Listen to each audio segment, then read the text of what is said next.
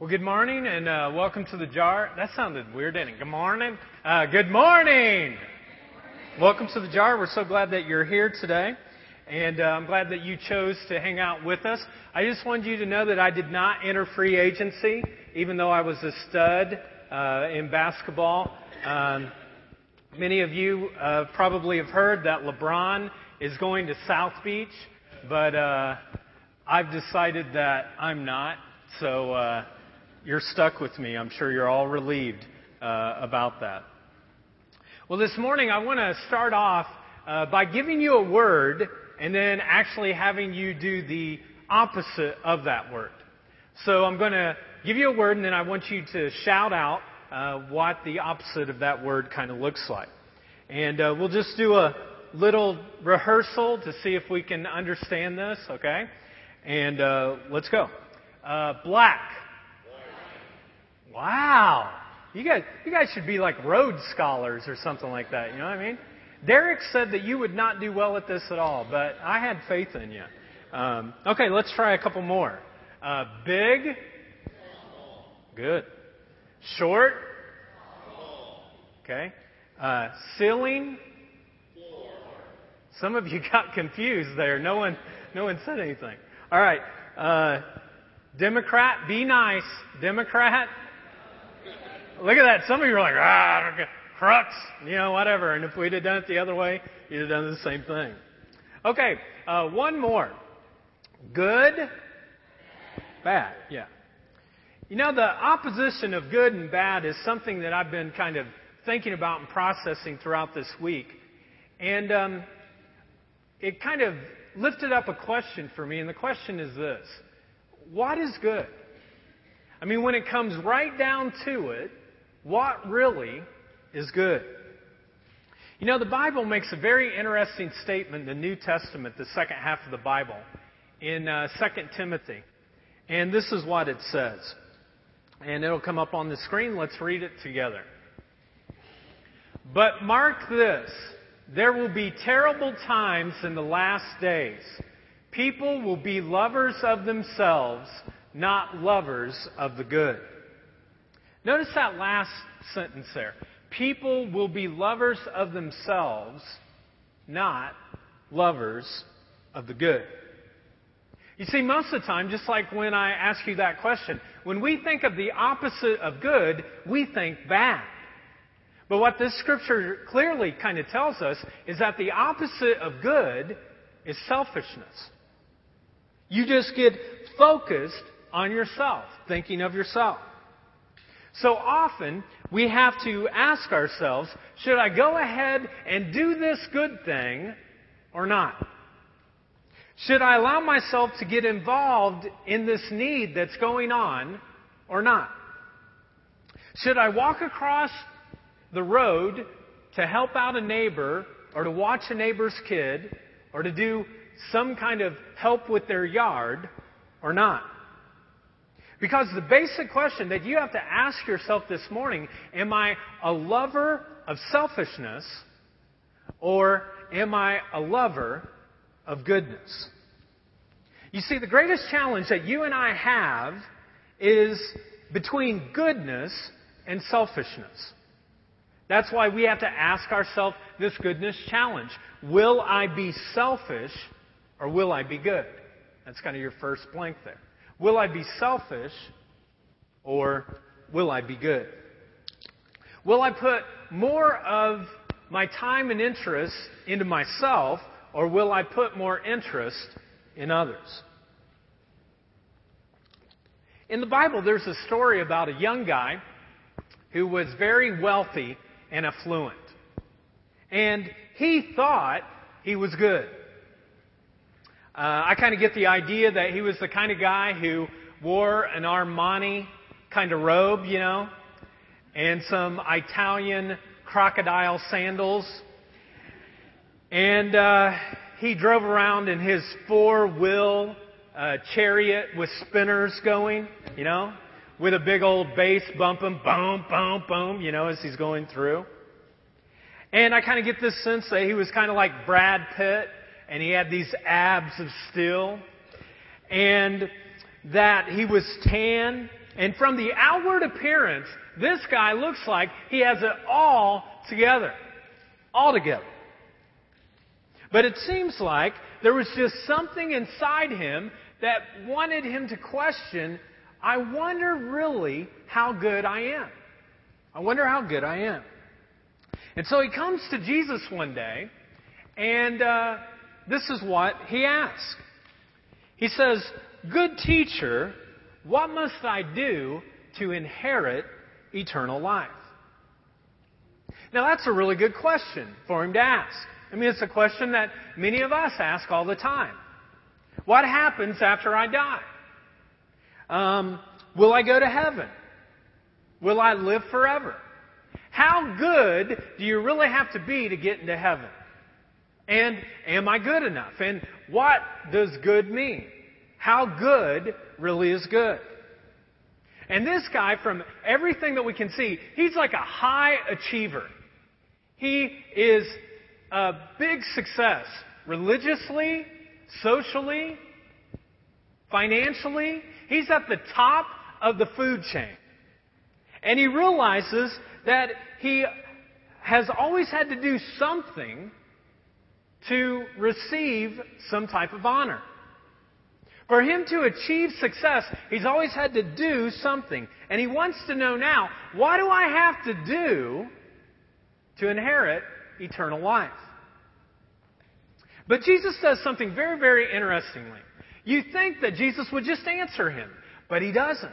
And Jesus does this time and time again. He doesn't answer him, but he asks him another question. He says this, "Why do you call me good? No one is good except God alone."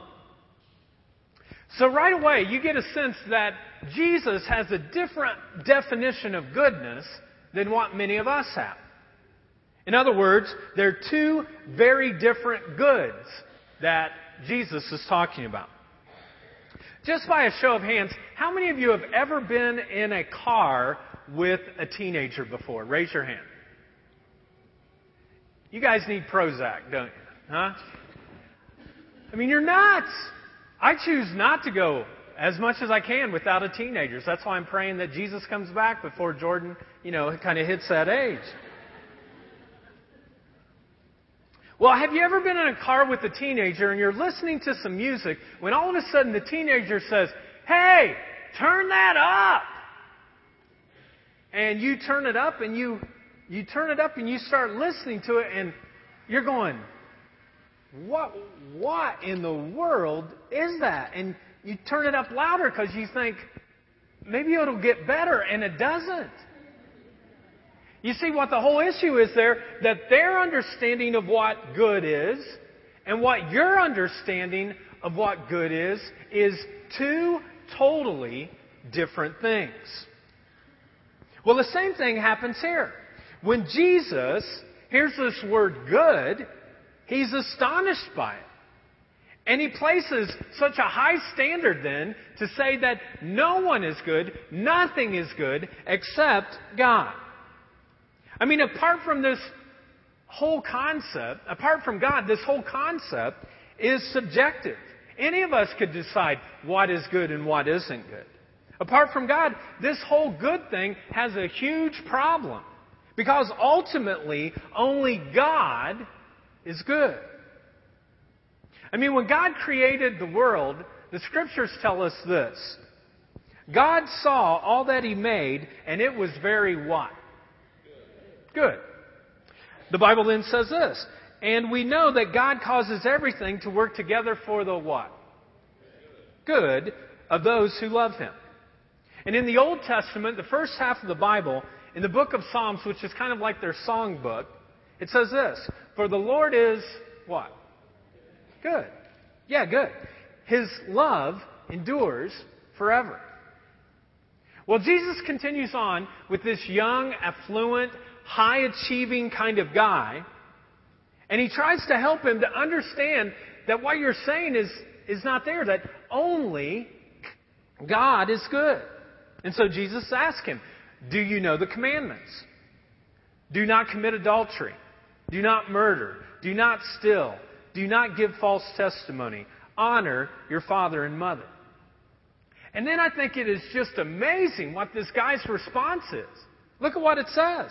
He says, all these things I have kept since I was a boy.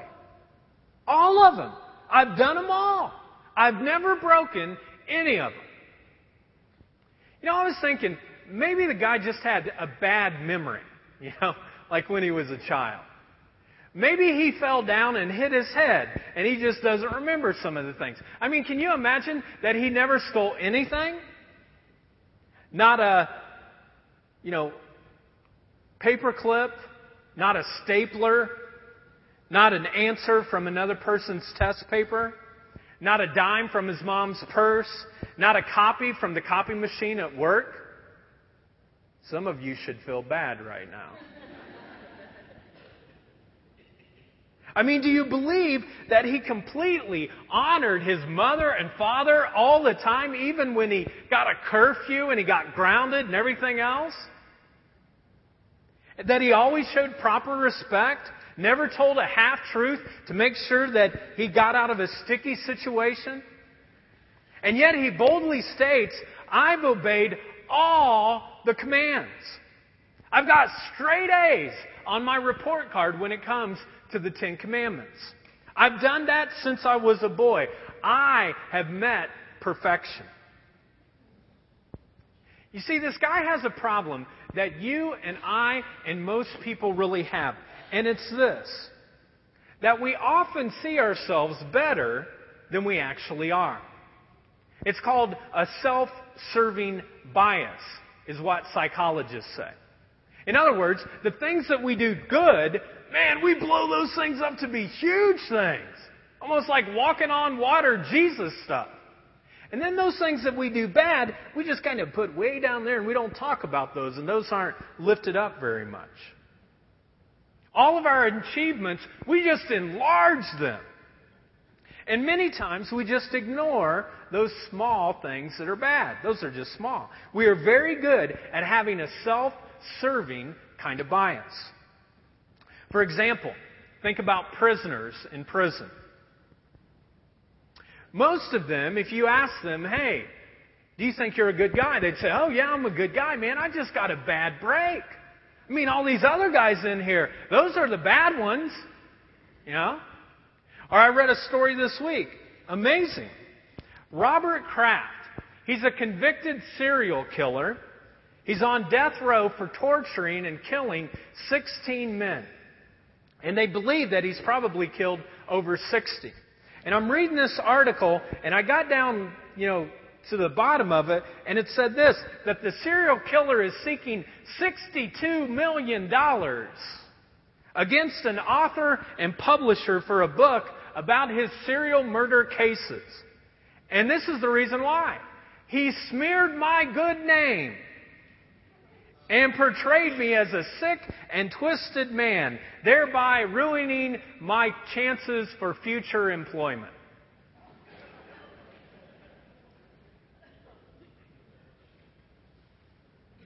You see, friends, the self-serving thing, it runs deep. It runs deep in all of us. It runs deep in me.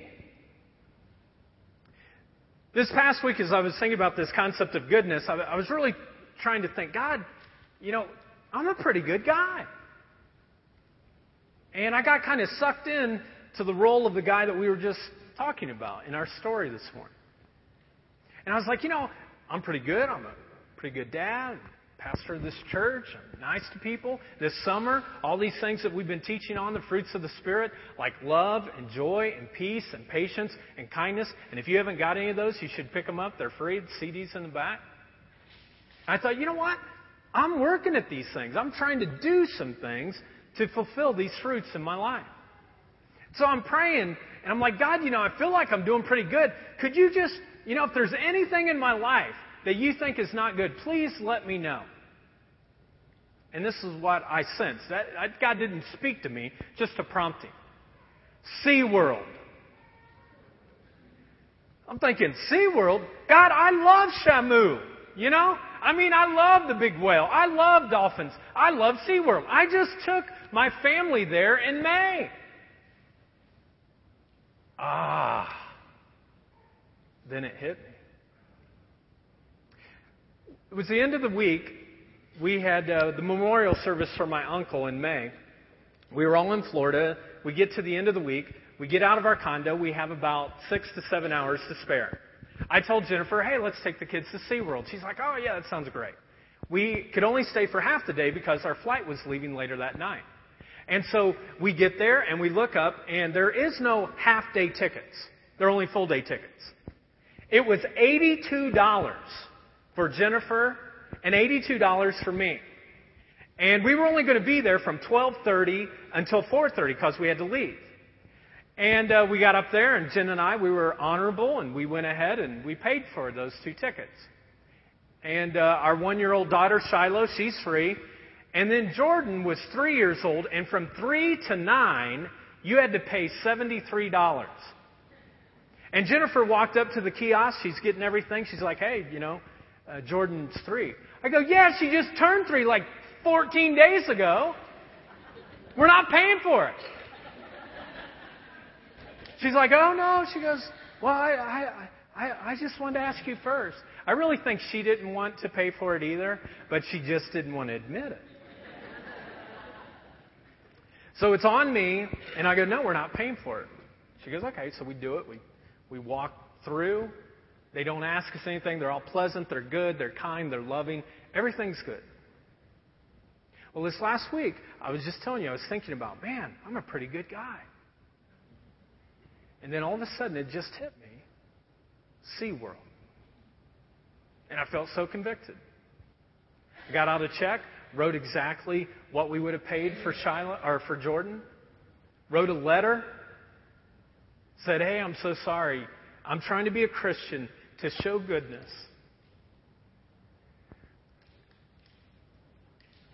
And I didn't do it.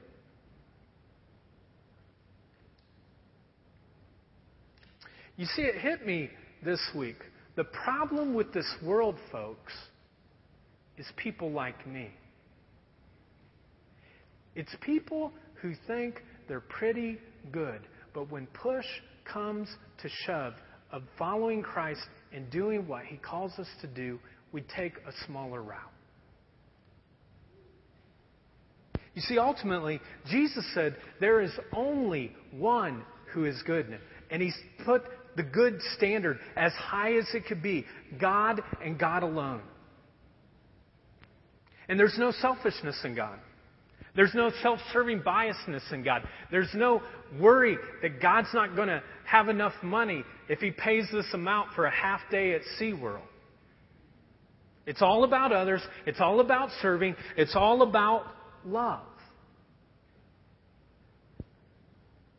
So Jesus tells this man that God and God alone is only good. And the man tells him that he has been good his whole life. He's never broken any of the 10 Commandments. And then Jesus goes one step further, and I love what it says in the Gospel of Mark. It says this: Jesus looked at him with love and said, one thing you lack.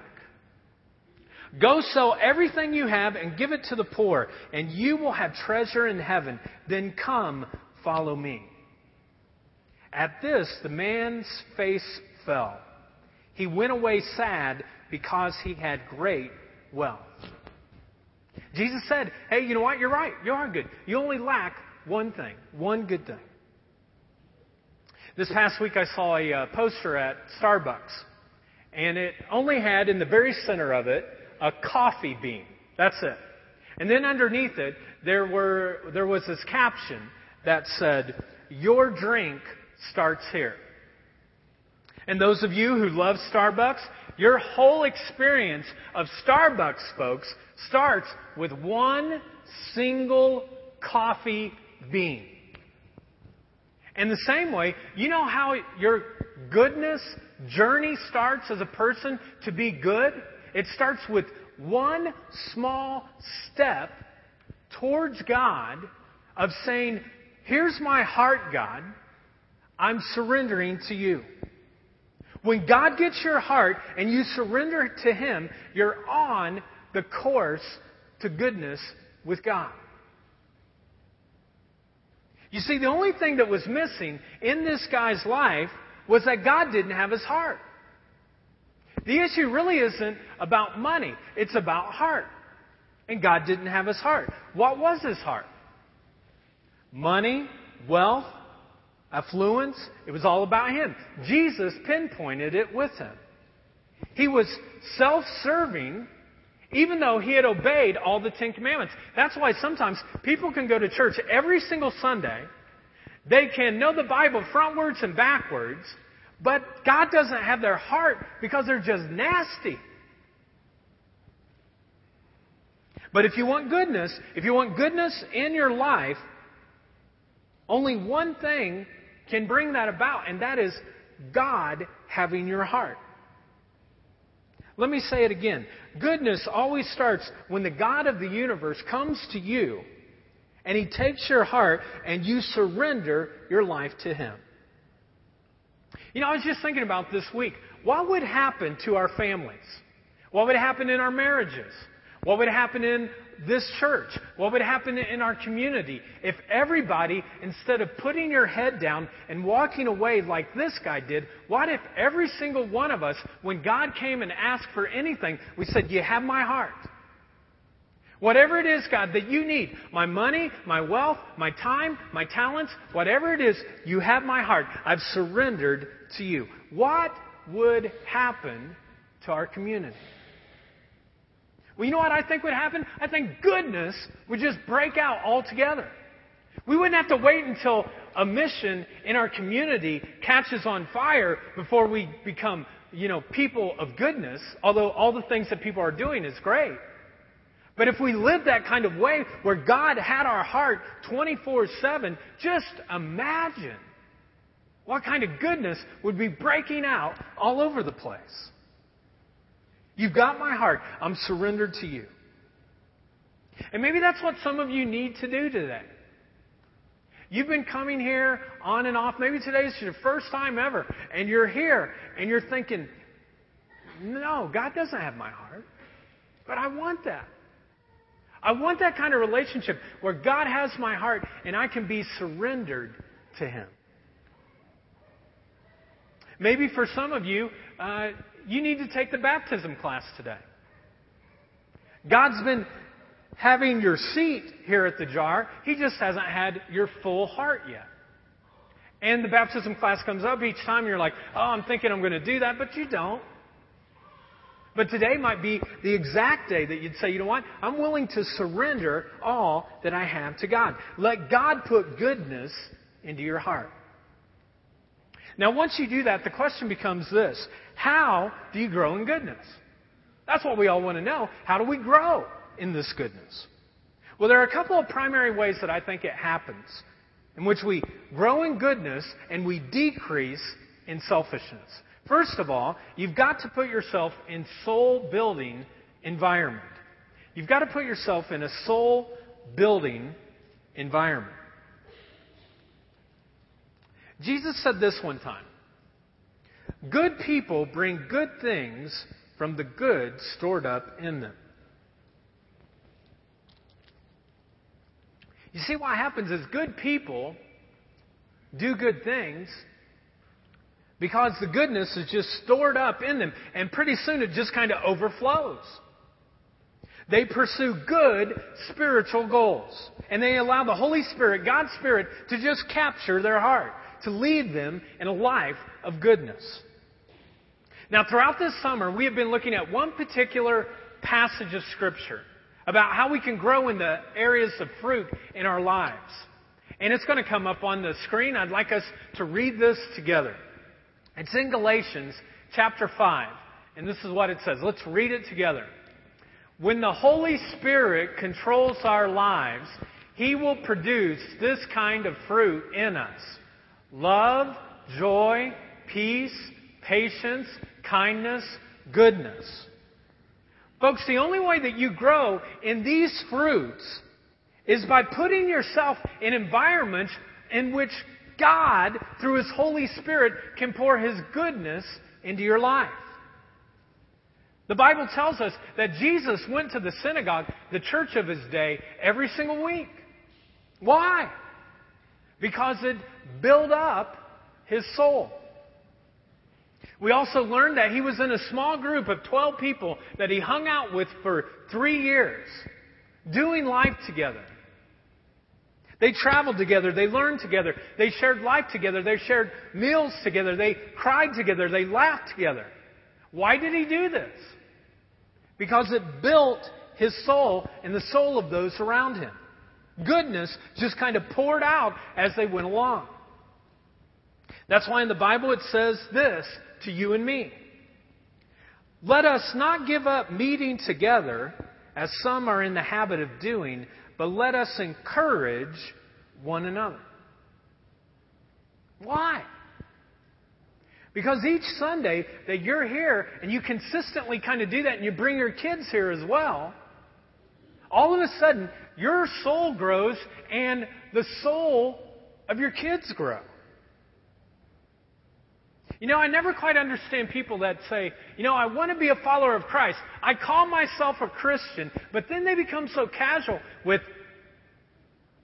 church on Sunday or small groups or opening their Bible. Because I'm telling you folks, those are the type of environments, if you want to become the goodness kind of factor here, the way you do that is by putting yourself in an environment where your soul can grow. You know, it's funny, I play golf, and most of the time I play with people that aren't connected with God very much, and when I do that, they'll come up and they'll say, you know what, Chris, the reason I don't come to church on Sunday is because I just feel so connected to God on the golf course. And I usually respond this way. I go, I know. You're praying all the time. For, you know. Yeah. I mean, if your score's as bad as mine, you need all the prayer. And other people on the golf course should be praying as well. Folks, many of us just have an accelerator to the floor in this thing called life. We wake up early in the morning, we go to bed late at night, and we're just doing things constantly. And we just don't stop and we don't think about God. We don't think about Him enough. We don't give our soul any attention. You know, one of the things that I've had to start doing so that I'm thinking about God more, I set my clock to my cell phone every hour to go off.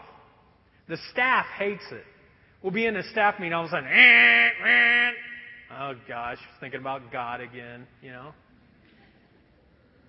But that's the only way I know how to do it. So throughout the day, I think about it. Here's the bottom line, folks. If you want to grow in God's kind of goodness, you have to put yourself in environments where you can grow. Being here consistently and with your kids. Being a part of a small group. And if you're not, you know, we'll start some this fall and you can be a part of some of them. Reading your Bible regularly. You don't have to read a whole big long time. 2, 3, 4, 5 minutes just to do it consistently. And when you open yourself up to those kind of things, God's activity just has a natural way of working in your life. Here's the second way that you grow in goodness. And it's by committing to serving others. You commit to serve others. You know, to be good is to be good for something. I mean, any of us can be good for nothing, right? But we want to be good for something. The Bible says this, for we are God's workmanship created in Christ Jesus to do good works which God prepared in advance for us to do. You were prepared to do good works. That's why God created you, to do good things. Proverbs says this, do not withhold good from those who deserve it when it's in your power to help them.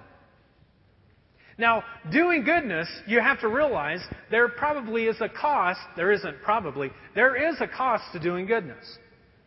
If you're going to get rid of your self-serving nature, there's going to be some inconvenience in your life at times. It's going to cost you something. It demands your time. It might even get you beyond whatever your comfort zone level is. But the happiest people in the world, folks, are not those folks in Orlando, Florida, at amusement parks where Magic Kingdom and everything is magic. The happiest people in the world that I know are those who are constantly serving others and giving their life away. They've even done medical studies that people live longer who have lived lives of service. That's why Jesus said this, and let's read it together. It is more blessed to give. See, look at that. You all lost me. It's not up there, is it? There are some people in the church I can look at and they go, I'm with you, but it ain't up there. All right, here we go. Let's do this together, okay? It is more blessed to give than to receive. Let's say it again. It is more blessed to give than to receive. Folks, the only people that don't know the truth about that are those people who've never tried it. And I want to share a story with you this morning about a person here in our own midst who tried it and it changed her life.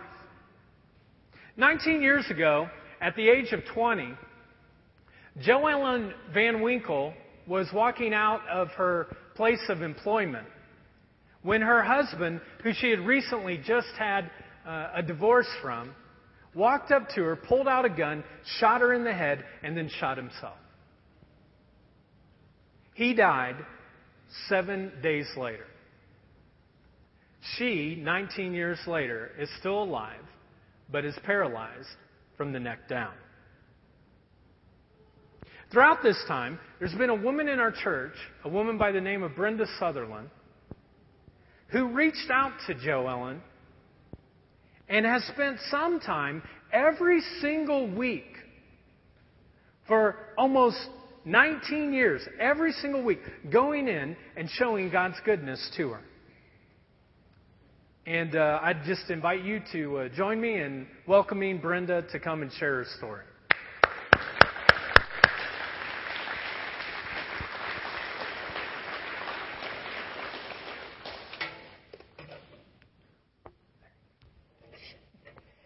We even got water for you, Brenda. Look at that.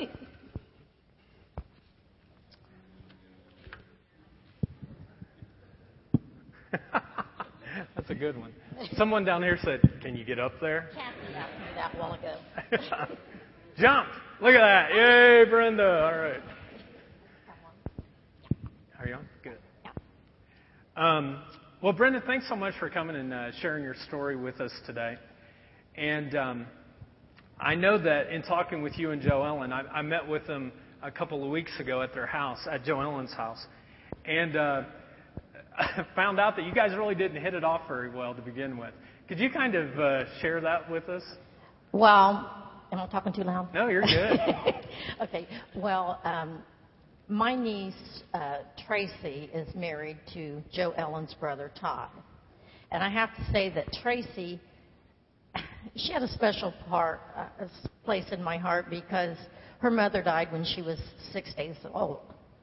And so Tracy was at home with us when Kathy and I were still in high school, and we loved her very much, and you just don't mess with family is what I'm getting at. And I had heard that, well, Tracy and JoEllen were close to the same age. And I had heard through my mother that Tracy had had her feelings hurt a few times by JoEllen. And Tracy's such a kind, meek person that, I mean, she would probably never stand up for herself. Well, this really ticked me off and I didn't like it. And you don't mess with Tracy. Okay. So, first time you met JoEllen, we weren't very happy, not very good that way. No. We were planning on going to a wedding shower at JoEllen's house that her and her mother had put on. And me and my three sisters, Judy, Kathy, and me, the three of us, we had discussed that we weren't going to put up with her crap. And I told him, I said, this is not going to happen. We'll play havoc there because she's not messing with Tracy. And she's just not going to get away with it. And if she does anything, I'm going to take care of it. I'm just going to tell her what I think of her. Okay. So then JoEllen has her tragic kind of accident. Yeah. And what kind of happened next? Well, when Joellen had the accident, Dave and I were down at the lake, and I hadn't gave it much thought anymore about Joellen because actually she was pretty nice at the shower, so I didn't have any reason to jump her. But it didn't mean I liked her because I thought, she messed with Tracy, and I don't like it. Well, anyway, we get a call from my daughter, Julie, that Joellen has been shot by her husband. And she had got a divorce from him, and she had left him because he was doing crack cocaine. And she couldn't live it anymore. And anyway, Julie says, Mom, I don't think Joellen's going to live. And, she's in this coma, and if she does live, if she comes out of it, she'll be a vegetable. So I just said, well, let's send some flowers. And I was mainly sending them for Todd, because he's the one I thought a lot of. Yeah. But, and I wasn't thinking bad things about Joellen at the time. I was sad about it, but I didn't dwell on it a lot. Yeah. And then I know you were telling me that you had a series of times where you were driving by the hospital, and tell us about that. Yeah. Well, I thought about Joellen some, but not a lot, and I did give her some thought. And actually, at that time, I wasn't going to church. I wasn't reading the Bible. I always believed in God, and I always have. But, you go in and out of times in your life, and I was just busy with my life. So I would get in the car, and we lived out by Alexandria, and I would get in the car, and I would drive to Muncie, and we had to go 332, and I would get this feeling inside me that was just a pulling to go to that hospital. I didn't do it. I would just ignore it and go on. But after several times, when I would get into that car and head for Muncie, I just did it one day.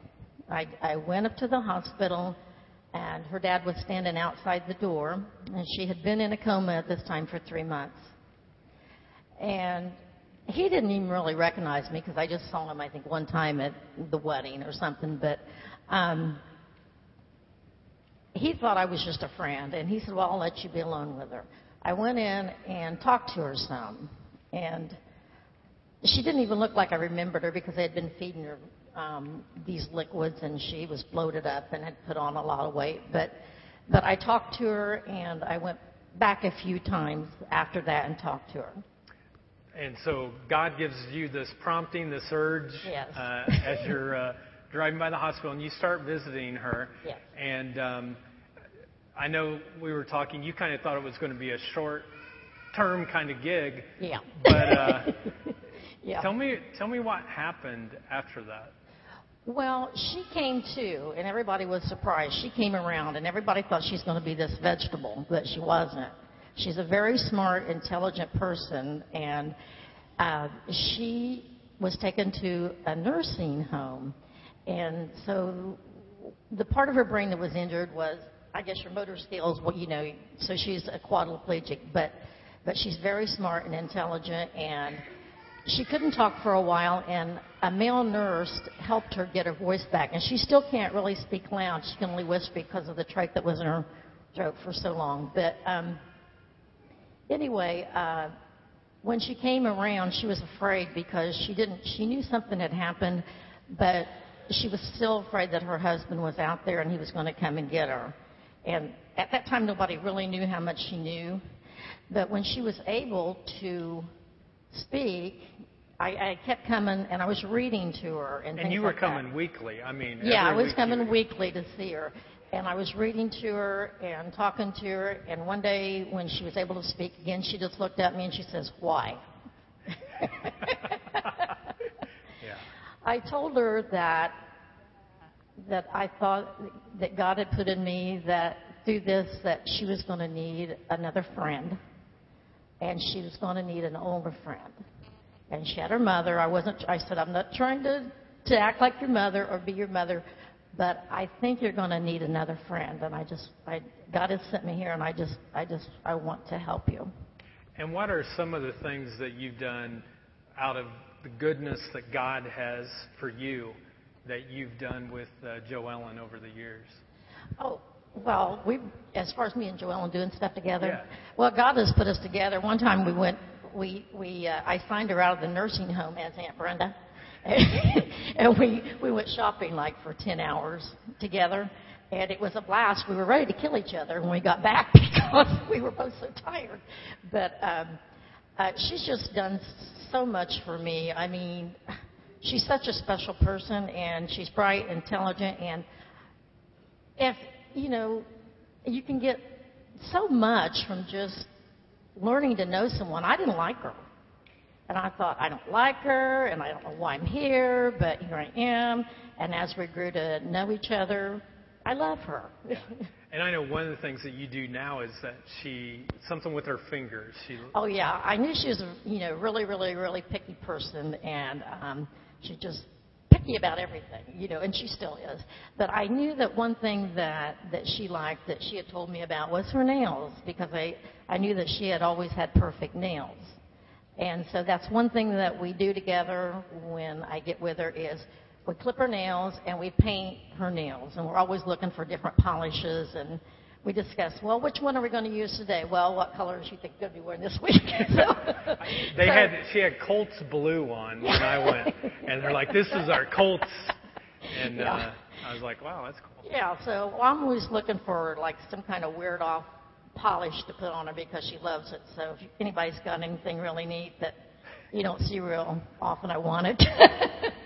So within the months after this, her friends just started kind of flying away. But you stood within 19 years, I mean, almost on a weekly basis kind of doing that. Brenda, that's such a powerful thing. I just wonder what you would share with people about what kind of goodness, what it does to you, and what challenge you would kind of give to them. Well, if you want to step out there and help somebody and you're afraid, I mean, just do it. Take the chance. I mean, it may not end up to be 19 years, but it may be someone that just needs help for a little bit, just getting back on their feet, or just, it doesn't have to be forever. I mean, our friendship, she's done so much for me. I mean, when I first started doing this with Joelle and I thought, this is going to be an obligation because I'm kind of stuck in here now. But it hasn't been an obligation. We are the best friends. And she's even called my house sometimes. She gets these premonition type things, and she'll have somebody call me and want to make sure everybody is okay because she thinks something's going on with her family. I mean, that's the closeness that we share. But, I mean, just step out, and I guarantee you'll get a super high, better than anything you can get from smoking. And we won't say smoking what, but we'll go on. Cigarettes. Only God, is ultimately good. But thank you for sharing your story of goodness today. And we're going to show a little video clip. This is of Joellen when she was in high school, and then kind of the progression of this. So let's give Brenda a hand.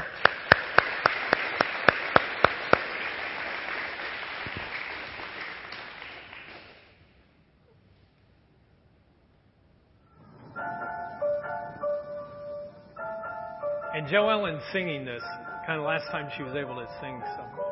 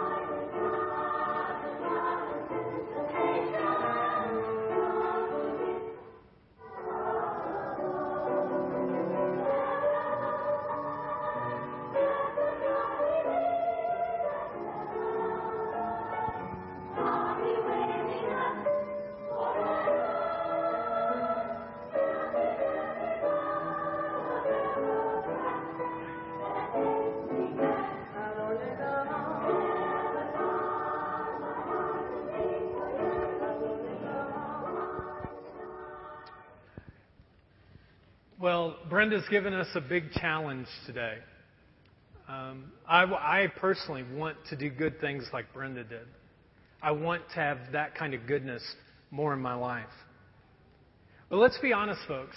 Doing good things takes time and energy, and sometimes it takes 19 years of day or week in, week out, just kind of doing that.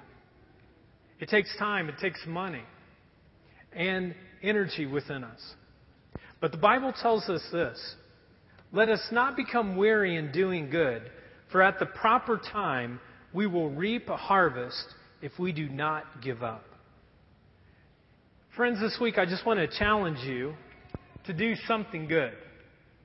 And we've given you kind of an ability to do that through our little free card here, if you want to pull that out in your program.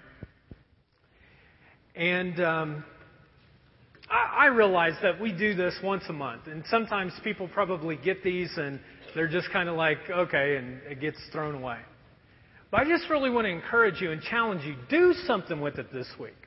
It doesn't have to be anything big or huge, but something small that shows goodness to people around you. And then give them the card to let them know that we want to be the type of church that's doing good things for people. And who knows, God this week just might put a Joellen in your life that 19 years later, you'll look back and you'll go, man, I'm so glad on that particular week I didn't just sit back, but I actually invested my life to do goodness. Because it's so true, and it's something that we say here at the Jar all the time. Small things done with great love will change the what? The world. It'll change the world. So let's do something this week and not be good for nothing this week. And then let's come back together. Tonight, you have an opportunity to go and serve a meal at the Mission. Monday, you have at 4:30 to serve a meal. Next Saturday, if you're more of one of those people that's like, I don't do that kind of thing, but the thing that I do is I'm good with hammers or working, on Saturday, you can sign up today in the back and say, you know what, I'm going to give a couple hours to rebuild Delaware County. And then next week, we'll all come back together, and it'll be like an army of not do-gooders, okay, but an army of lovers of goodness, that we go out and we do good at the Gus Smacker tournament. So friends, today is the day to do good. For you to become the hands and the feet of Jesus. So you ready to go for it? Go for it. All right, let's stand and sing.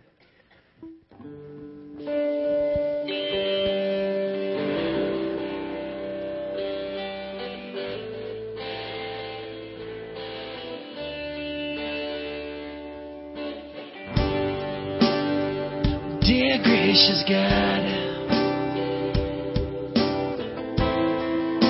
of whom we don't deserve,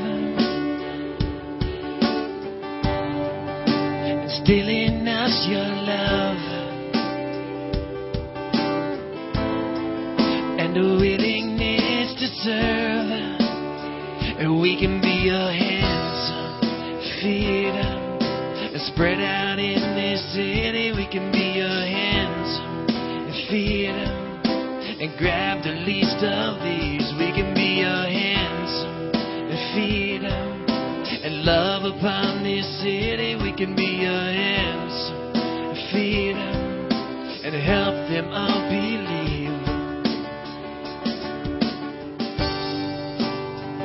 Dear gracious God, our Savior so divine,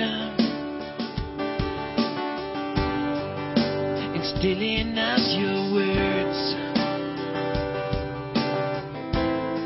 to change one heart at a time, and we can be your hands and feet, and spread out in this city. We can be your hands and feet, and grab the least of these. We can be your hands and feet, and love upon this city. We can be your hands and feet, and help them all believe.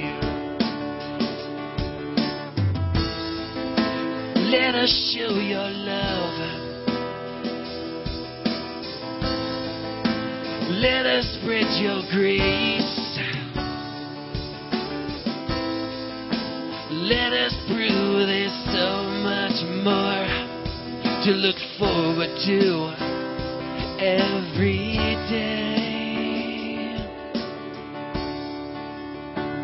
We can be your hands and feet and love upon this city. We can be your hands and feet and love upon this city. We can be your hands and feet and love upon this city. We can be your hands and feet and love upon this city. We can be your hands and feet and love upon this city. We can be your hands and feet and grab the least of these. We can be your hands and feet and love upon this city. We can be your hands and feet and help them all believe. And dear gracious God, of whom we don't deserve, instill in us your love and a willingness to serve. Let's pray. God, we thank you so much that we can be your hands and feet in this city this week and in the people that are around us. So, God, use us as an army this week to do acts of goodness and kindness to those that we meet. In Jesus' name, amen. Have a great week. We'll see you tonight at the Mission. Thanks. If you want prayer for anything, come on up.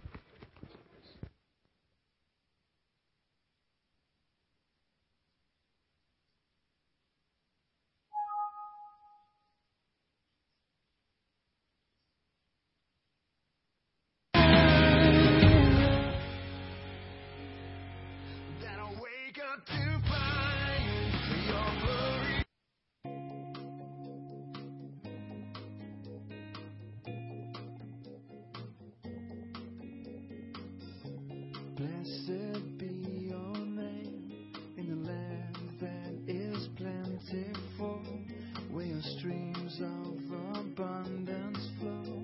Blessed be your name. Blessed be